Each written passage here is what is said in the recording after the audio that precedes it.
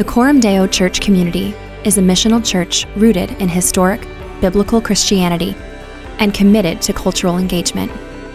We hope the message you're about to hear spurs you to deeper reflection on the gospel of Jesus Christ. Thanks for listening. This morning's scripture reading is from John chapter 16, starting in the second half of verse 4. I did not say these things to you from the beginning because I was with you. But now I am going to him who sent me, and none of you asked me, where are you going?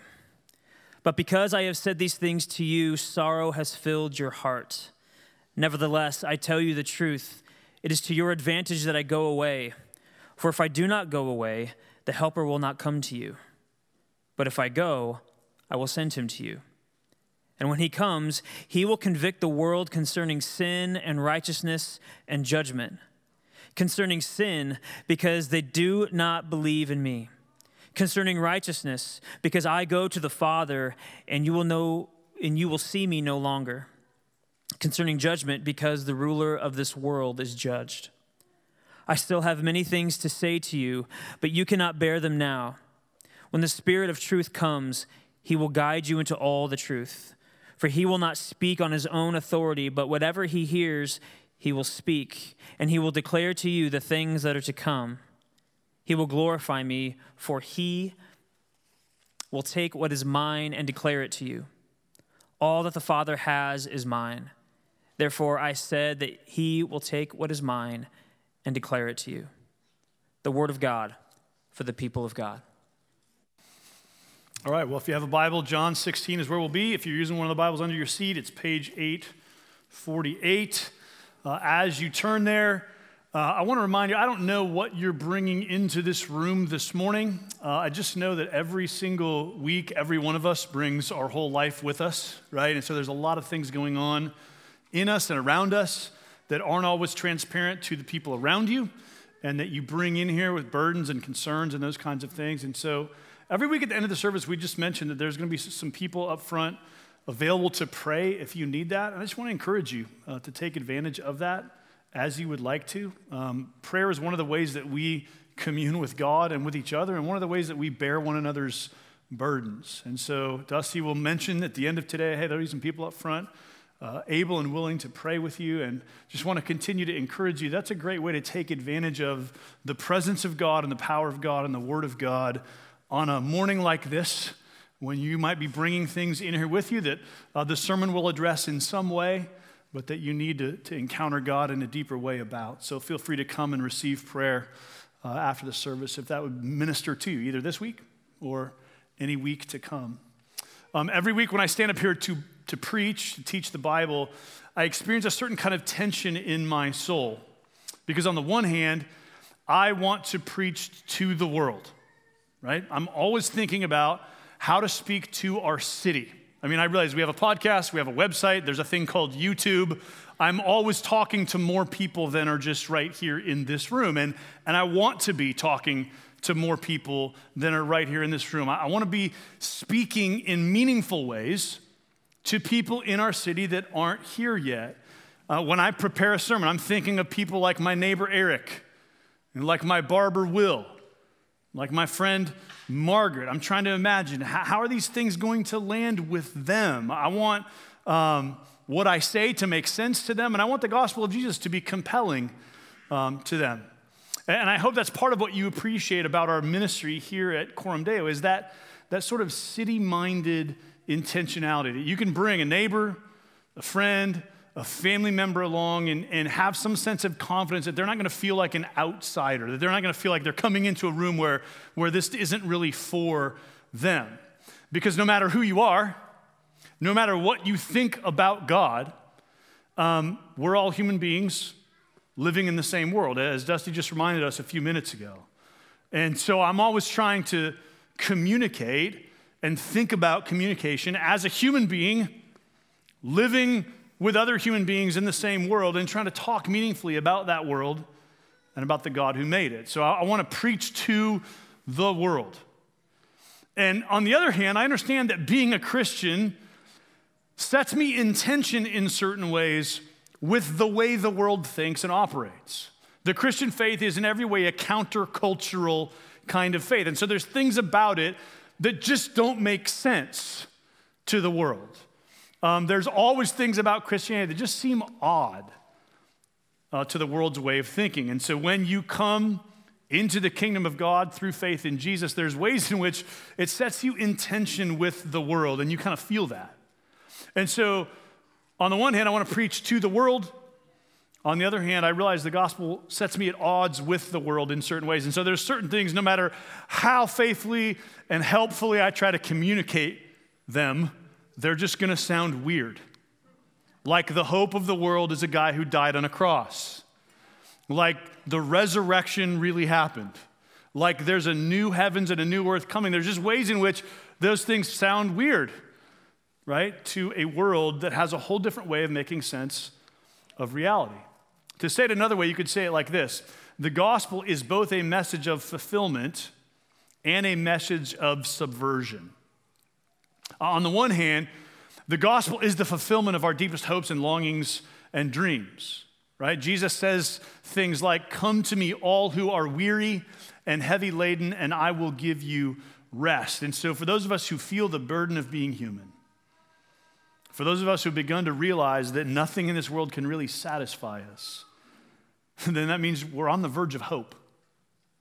As St. Augustine famously said, God has made us for himself, and our hearts are restless until they rest in him. The gospel is a message of fulfillment, of the fullness of our humanity coming into fruition. The gospel, however, is also a message of subversion. Right? At the same time, he says, "Come to me, all you who are weary and burdened, and I'll give you rest." Jesus also says, "Take up your cross and follow me," which is a metaphor of death to self. The kingdom of God is an upside-down kingdom. The way up, Jesus says, is the way down. The way of victory is the road of suffering. The last will be first. The poor are those who are truly rich. The humble will be exalted. And so in a sense, the gospel takes everything and turns it on its head. It's a message of subversion. And this tension is on display in the farewell discourse in the Gospel of John. It's called the farewell discourse because Jesus is saying farewell to his disciples. He's leaving them and going to the cross, and he's trying to set their expectations. Your parents probably did this when they went on a trip. If you have kids, maybe you've done this. If you've gone on a trip, the longest trip I've ever been on is when my wife Lee and I traveled to China back in 2007 to adopt our daughter Grace. And we had to be in country for 12 days, which meant the trip was about 14 days, including travel. And so we left our 3 older kids in the care of my mom and dad, and they were really little at that time. So, before we left, I sat the 3 kids down. And I tried to frame their expectations, right? The first thing I wanted them to know is we're going to be gone a long time. I mean, 2 weeks is going to feel really long, especially to a small child, right? You're going to go through 2 cycles of going to church on Sunday and doing school and, right, like all your normal activities are going to happen twice because we've been gone for 2 weeks. And it's going to feel to you like, where are mom and dad and why are they still gone? So if you feel that, it's okay. That's normal. Expect that. Trying to prepare their expectations. And the other thing I did, obviously, for the sake of my mom and dad's sanity, is I said, hey, look, the rules are the same when we're gone. Like the rules don't change because mom and dad aren't here. So don't be trying to eat ice cream for breakfast. Don't be asking if you can stay up till midnight. Don't be trying to work your grandparents because they seem nicer than your parents. They're not nicer. I grew up with them, just like you grew up with me. And they are going to manage and hold to the same rules. So just expect that, right? I'm trying to set my kids' expectations so that as we go on this trip, they can flourish in the world. And in some way, that's kind of what Jesus is doing with his disciples. He's trying to help set their expectations so that they know what to expect as he goes to the cross. And one of the things he wants to help them understand is the nature of their relationship with the world. And so here's kind of the big idea, both of the text and of the sermon this morning. It's this: to be a Christian is to be against the world for the world. Because of the work of the Holy Spirit, Christians are against the world for the world. And So here's the sermon outline this morning. I want to ask the question, what is the world? How are Christians against the world? And how are Christians for the world? You can see from looking at this text, the subject of the text is the person and work of the Holy Spirit. And in a sense, this sermon is kind of part 2 of the message that Justin preached last week. Last week he said, God's chosen people are promised both conflict and comfort. This week we see why that is true. And it all has to do with the ministry of the Holy Spirit. Because of the ministry of the Holy Spirit, Christians are both against the world and for the world. So let's begin by asking this question. What is the world? This is one of John's trademark phrases. If you read the Bible, you will notice that the Apostle John uses the phrase the world more than any other biblical author. Over 100 times in the writings of John, we find this reference to the world. And in John, this phrase has 3 layers of meaning.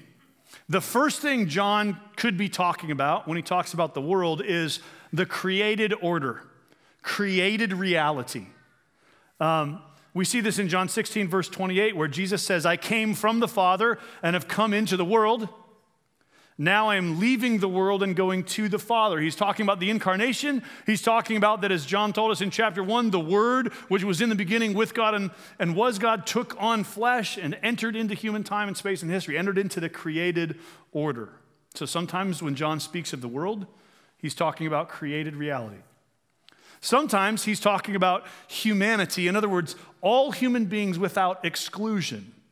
John wants you to understand that the message that he is bringing is not for one group of people, one culture of people, one class or race or tribe of people, but for everyone. And so sometimes John speaks of the world as a way of referring to humanity in general. John 3:16, one of the most famous verses in the Bible, for God so loved the world that he gave his only Son, that whoever believes in him should not perish, but have eternal life. You can see the wide offer of the gospel there. Hey, this is for anyone who will believe.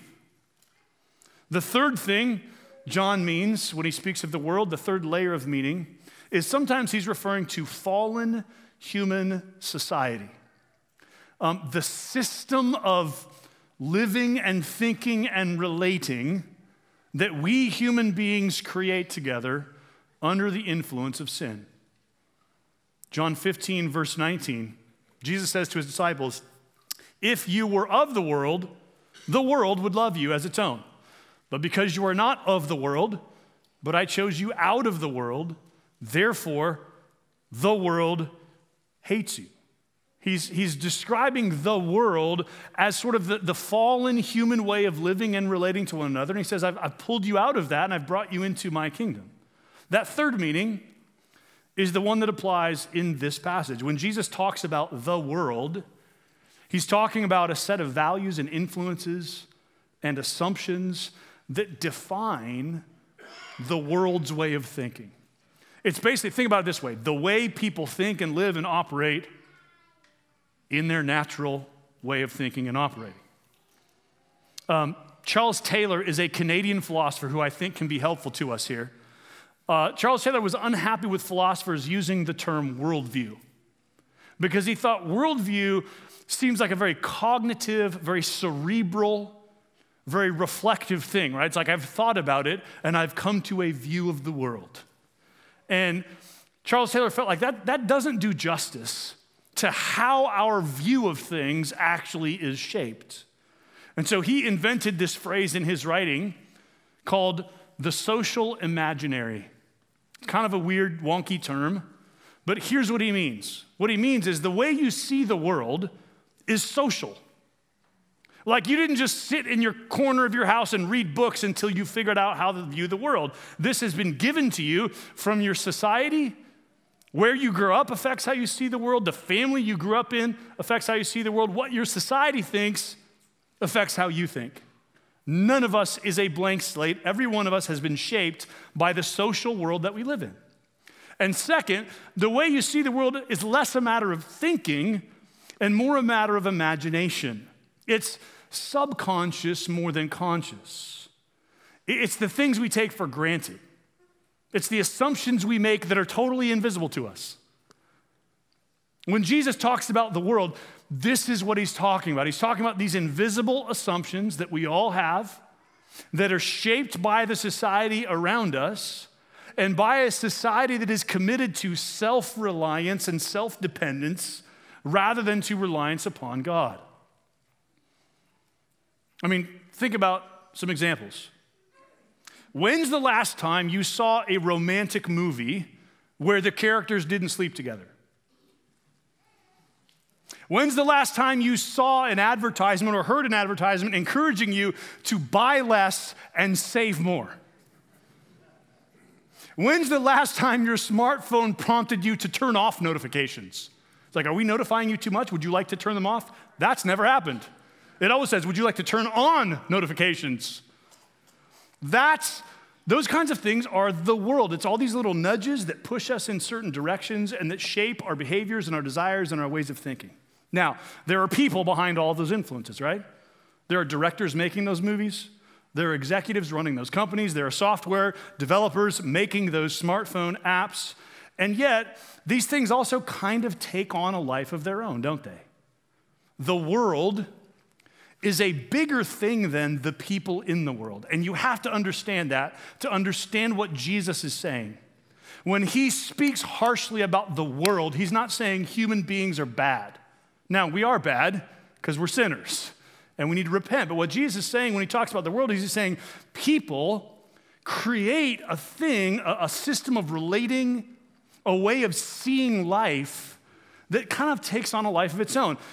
We intuitively know this because we use shorthand like this. We speak of Hollywood or Wall Street or big tech. These are ways of saying there's something bigger going on here than just individual human beings doing individual human things. There's a way this part of the world, there's a way Hollywood thinks and a way Wall Street thinks and a way big tech thinks. It sort of takes on a life of its own. So what is the world? It's that. It's fallen human society.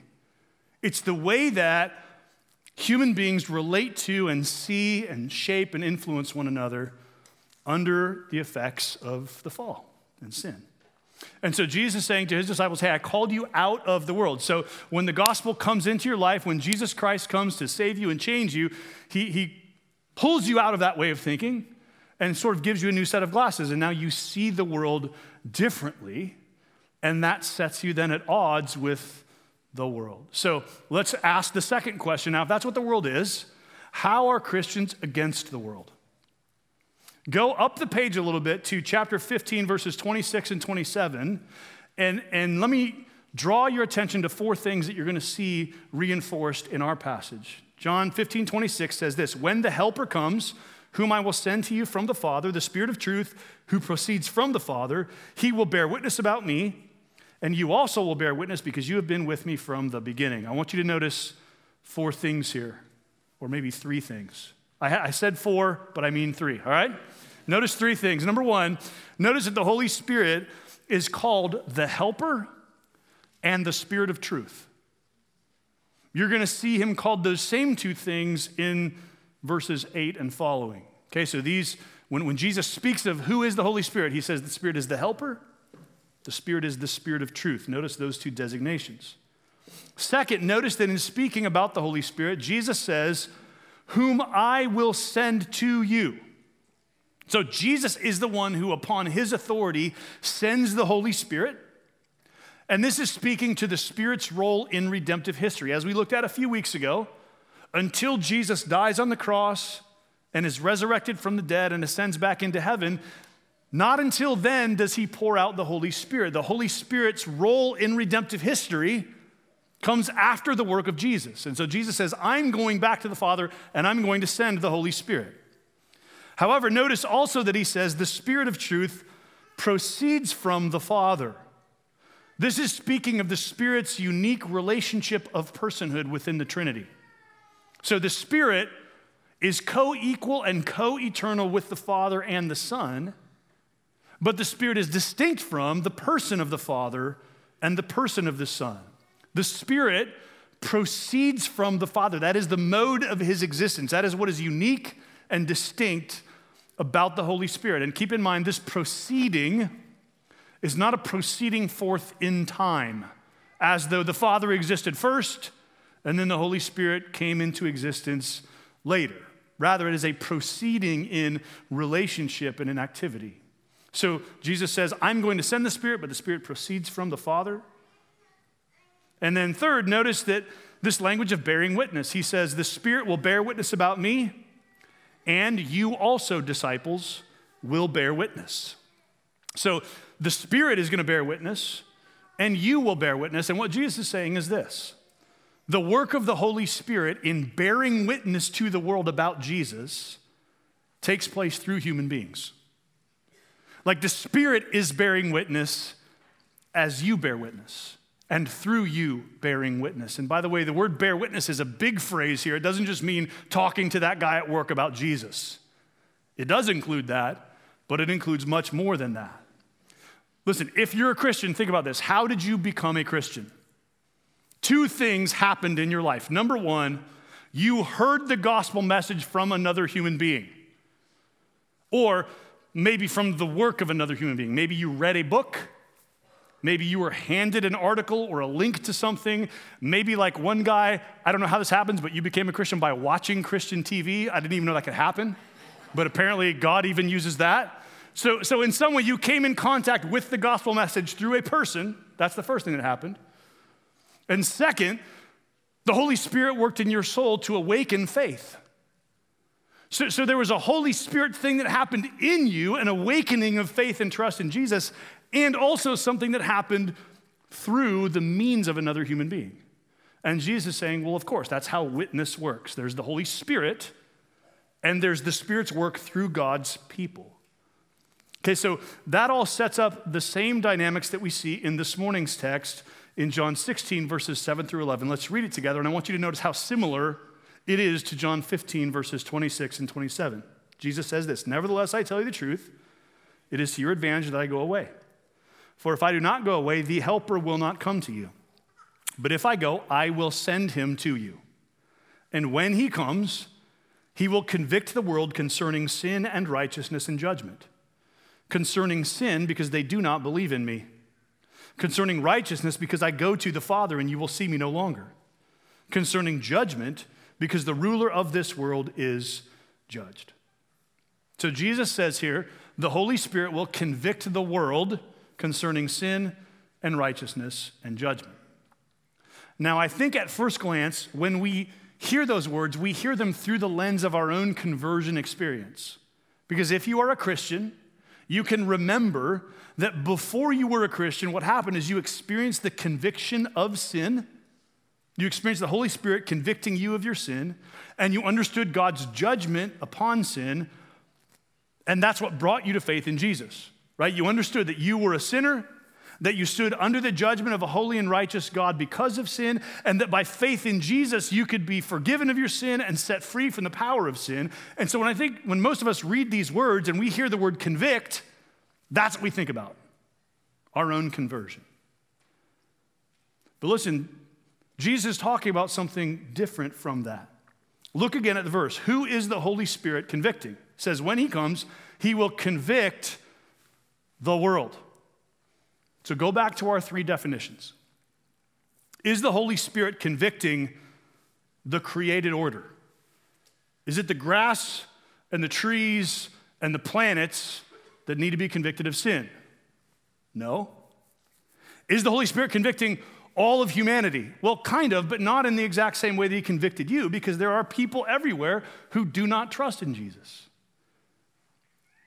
The conviction talked about here, the Holy Spirit is convicting fallen human society. The Holy Spirit is rendering judgment on our ways of thinking and relating, the world's way of doing things. The word convict here might better be understood as exposing or showing to be false.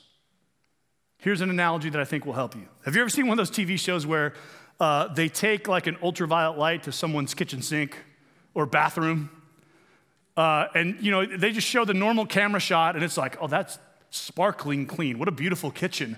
I would love that kitchen. Can I get those remodelers to come in and make my kitchen look like that, right? It always looks great in the original camera shot. And then they like turn off the lights and turn on the UV light and you see like bacteria, germs, it's like this place is disgusting, right? What they're doing is exposing the actual microbiological realities that have been there the whole time. You just can't see them. In the same way, that's what the Spirit is doing here. See, the world around us, the world around you has a vision of sin. They have a sense of what is righteous. And they've made a judgment about what's right and wrong, what's true and false, what's real and not real. And Jesus has come to show that the world's way of evaluating all those things is entirely upside down. And it's the crucifixion that shows this most starkly, right? Realize what happened in Jesus' death. Jesus was, first of all, condemned as a sinner. He was pronounced unrighteous by the religious leaders of his day. They said, what you are doing is not of God, it's of the evil one. You're an evil person. And then he was judged by the Roman authorities and sent to the cross. And when you read that story, you know the whole thing is unjust. You read it and you realize they're seeing it completely upside down. They're condemning an innocent man. It's evident. In the cross of Jesus Christ, in the crucifixion, the world is convicted.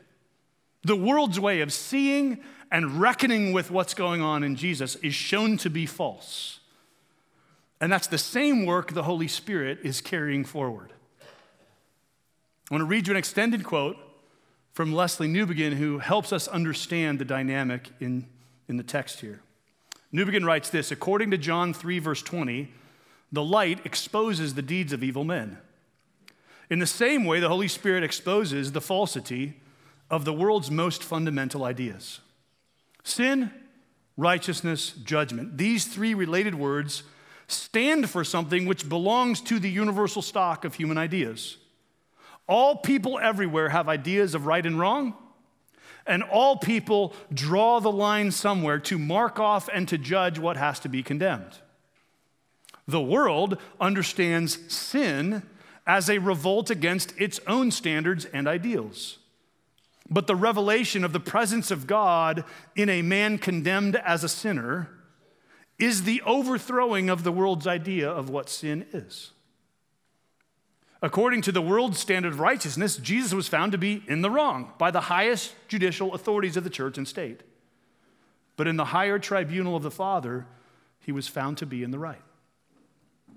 The world has its own idea about judgment. But the one who had come as the bearer of God's kingly rule was condemned. And in that act of judgment, the ruler of the world was judged. God's people will be the bearers of that kingship, which overturns all the world's ideas of judgment. This is what it means, you see, that Christians are against the world. We don't have anything against the people of the world. They are human beings made in the image of God. They are our neighbors and friends and family members.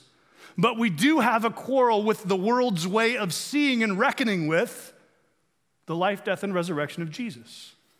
And the Holy Spirit is at work in the world, exposing the falsity of the world's way of thinking. And part of how the Holy Spirit does that work, here's what the text is pointing out to you. Part of how the Holy Spirit does that work is through the existence of Christians. The fact that there is in the world a little alternative society that lives under the rule and reign of King Jesus, the very existence of that people convicts the world of sin and righteousness and judgment. In every city in the world, there are little communities of God's people saying, the way the world sees this is upside down and backwards. Your existence in the world is part of the Holy Spirit's work to convict the world. Listen, this is why your neighbors both appreciate you and feel a little bit awkward around you. This is why your work associates like working with you, but don't always want to bring you along for happy hour. This is why your friends at school enjoy your presence, but the conversation around the lunch table gets a little weird when you're around. This is why your non-Christian family members love you, but also sometimes don't want the conversation to get too deep. They're not reacting to you. They're reacting to the Holy Spirit's work through your presence. The Spirit of God uses your existence to expose the folly of the world's way of thinking. And therefore, to be a Christian in the world is kind of always going to come with a certain kind of tension. 3 weeks ago, February 21st, at the Ivy League Championships, University of Pennsylvania swimmer Lia Thomas had a banner day. Thomas set 6 records and won 3 individual events, the 500 freestyle, the 200 freestyle, and the 100 freestyle. No other woman in the pool even came close to beating Lia Thomas. And there's a reason for that. Lia Thomas is a biological male who spent 3 seasons competing on the men's swim team before transitioning in 2019. Now, right now in our culture, there's an accepted way of responding to stories like that. It's a sin not to applaud that. You're unrighteous if you refuse to do so, and you'll be judged. Why is the pressure so intense right now in particular places like that? Here's why. Because the mere existence of Christians in the world exposes some of the flaws and follies in the world's way of thinking. The fact that there's a community of people who would say at the same time, that's a human being made in the image of God. And also, that's not right or good or fair. The fact that both of those things can coexist in a community of people exposes the possibility that the world is wrong in its judgment, in its way of thinking about these things. And that's why it's inconvenient for the world that you exist.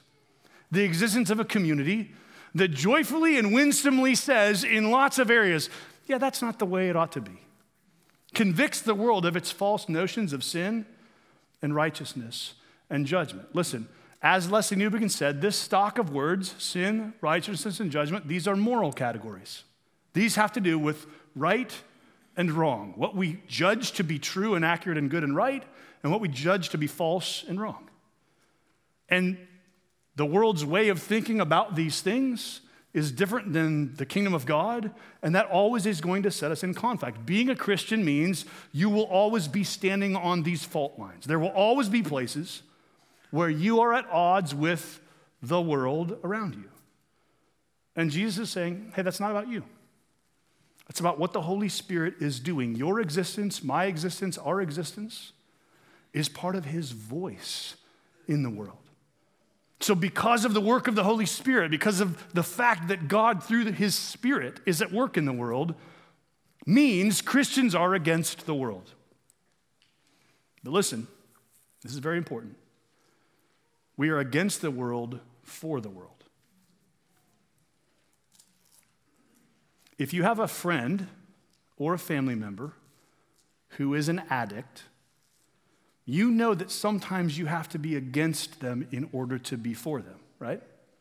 You know that because you are actually for them and for their good, they're going to experience you at a certain place in their life as against them. Because you actually are against them, but not because you're against them, because you're for them. And so you have to be against what they think they want or see or need in some particular area of life. The same thing is at play in this passage. Jesus is not saying, hey, Christians are hostile to the world and annoyed with the world and angry with the world and against the world. What he's saying is Christians are for the world, and that requires them to be against the world in certain ways. So, point 3, how are we for the world? Look again at verses 12 and 13. Jesus says, I still have many things to say to you, but you cannot bear them now. When the Spirit of truth comes, he will guide you into all the truth. For he will not speak on his own authority, but whatever he hears, he will speak, and he will declare to you the things that are to come. I want to draw your attention to the word truth. Notice the Spirit is called the Spirit of truth. The work of the Spirit is to guide you, Jesus' disciples, into all the truth. And truth, you see, is a public good. Now, I know that the general belief in our age is that truth is relative, right? You can have your truth, and I can have my truth, and we can all get along. The folly of that way of thinking is relatively easy to demonstrate, right? When people say things like, there's no such thing as absolute truth that's true for everybody everywhere, what you should ask is that statement true? The statement, there is no truth, is itself a statement of absolute truth, and you can't make that statement unless truth is absolute. That's how awesome relativism is as a philosophical worldview. There was a professor at Creighton here in the first service. He's like, well, thanks for answering all my students' questions about relativism. It really is kind of that simple.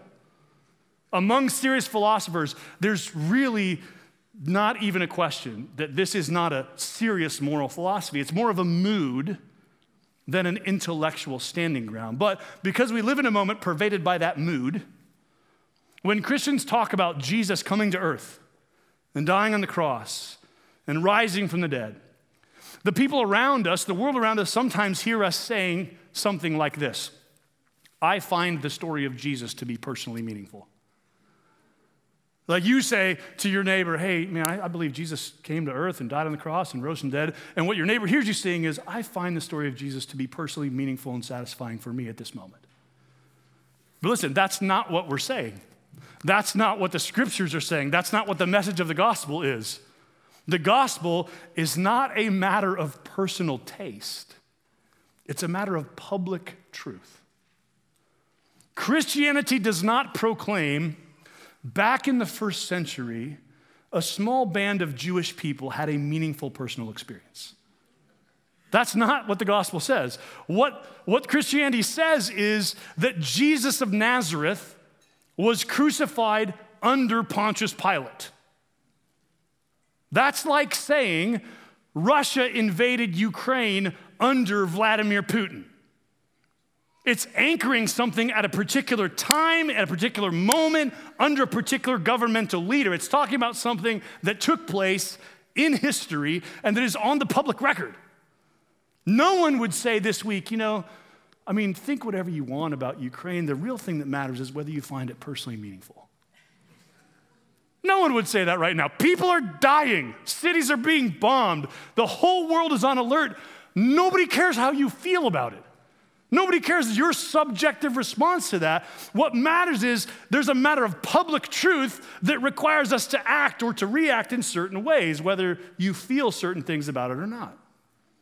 In the same way, friends, listen, the gospel of Jesus Christ is a matter of public truth. Jesus says the Holy Spirit is the Spirit of truth. He's going to guide the disciples into the truth, and they're going to bear witness to the truth, and the truth is on the public record. It happened at a time and in a place during a particular season in history, and that truth is good news for the world. The good news of the gospel is that the redemption of the world has begun, that the forgiveness of sins is available, that the kingdom of God has come, that the ruler of this world has been cast out and overthrown by King Jesus. And now his kingdom of goodness and peace and beauty and righteousness is here and is available and open to all who will enter into it by faith. You see, Christianity is a fundamentally good news message for the world. It's a matter of truth. We as Christians stand in the world and we say, this is true, this really happened, and it is for you. It is good news for the world. Christians do not need political enemies to fight, though your timeline on Facebook might make you think differently. We do not need atheists to argue with. We do not need the world out there to oppose us so that we can define ourselves in opposition to them. We have a message of good news for the world and always have.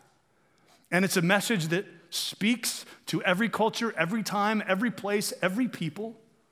The only reason we are against the world in any way is because we are for the world. We're against the world the way you're against your brother's drug habit or your child's selfishness or your best friend's bad relationship. We're against pornography because we are for the kingdom of God and the beautiful and joyful vision of human sexuality that it gives. We're against greed because we are for the kingdom of God and for the right of every human being to reap the benefits of their own labor. We are against unlimited consumption and consumerism because we are for the kingdom of God, which calls us to stewardship of the world God has made. Because of the work of the Holy Spirit, Christians are against the world, for the world. And you can see, can't you, how this keeps the gospel at the center of our lives. Because listen, apart from the grace of God, apart from the gospel, apart from the work of the Holy Spirit in our lives, every one of us is either a contrarian or a conformist. Some of you are contrarians, right? You thrive on debate, conflict. You like being the minority, being the only person in the room who holds a particular position. In fact, you kind of like that. You'd rather be the underdog. You come alive when people want to argue. Some guy in the front row over here is like, I almost said, no, I don't. And then I realized, I guess I am that. Others of you are conformists, right? You want to keep the peace. You want to get along. You'd rather not stand out in a crowd. You'd rather not draw attention to yourself, right? Let's all just get along. If the church was made up only of contrarians, we'd lose the winsomeness of the gospel, wouldn't we? You could see how God's people would become defensive, argumentative, combative.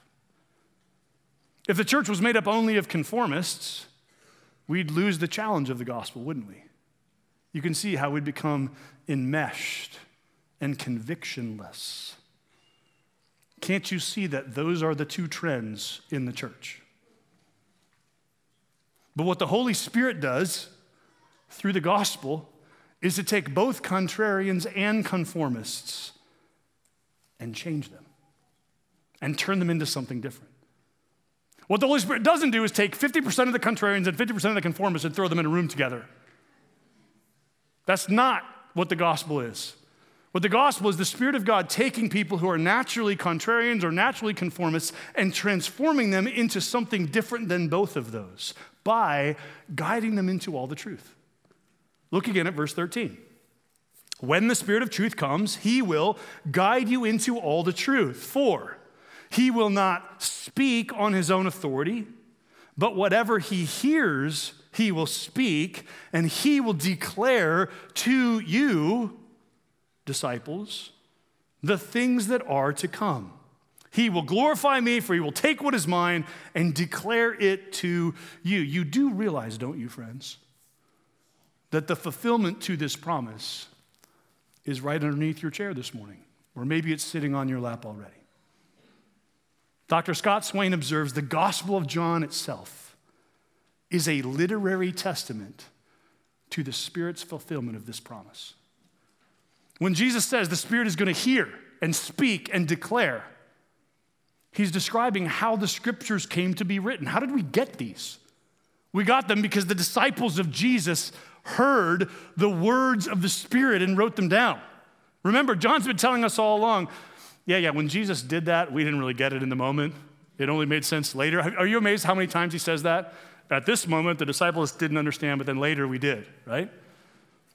So Jesus is saying, hey, after the resurrection, I'm going to send the Spirit of truth to bring to your remembrance what I've said, to take what's mine and declare it to you, to glorify me by reminding you of everything I've taught, and to commit it to the public record. Friends, this is no stale, ancient, outdated book. This is the public record of the life and death of Jesus Christ. This is the Word of God breathed out by the Holy Spirit that shows us the glory of Jesus Christ by telling us the gospel story. So here's what happens. As we read about God's redeeming grace, as we consider the life and teachings of Jesus Christ, as we see him betrayed and condemned and crucified, as we read of his glorious resurrection, we see the folly of the world's judgment about Jesus. And we're brought back again to the glory of an upside-down kingdom where loss is gain, where weakness is strength, where death is life, where sorrow turns into joy, and where a shamed, despised, crucified Savior is the world's true and glorious King. That's the message. That's the good news that sets us against the world for the world. Let's worship Christ now together in prayer.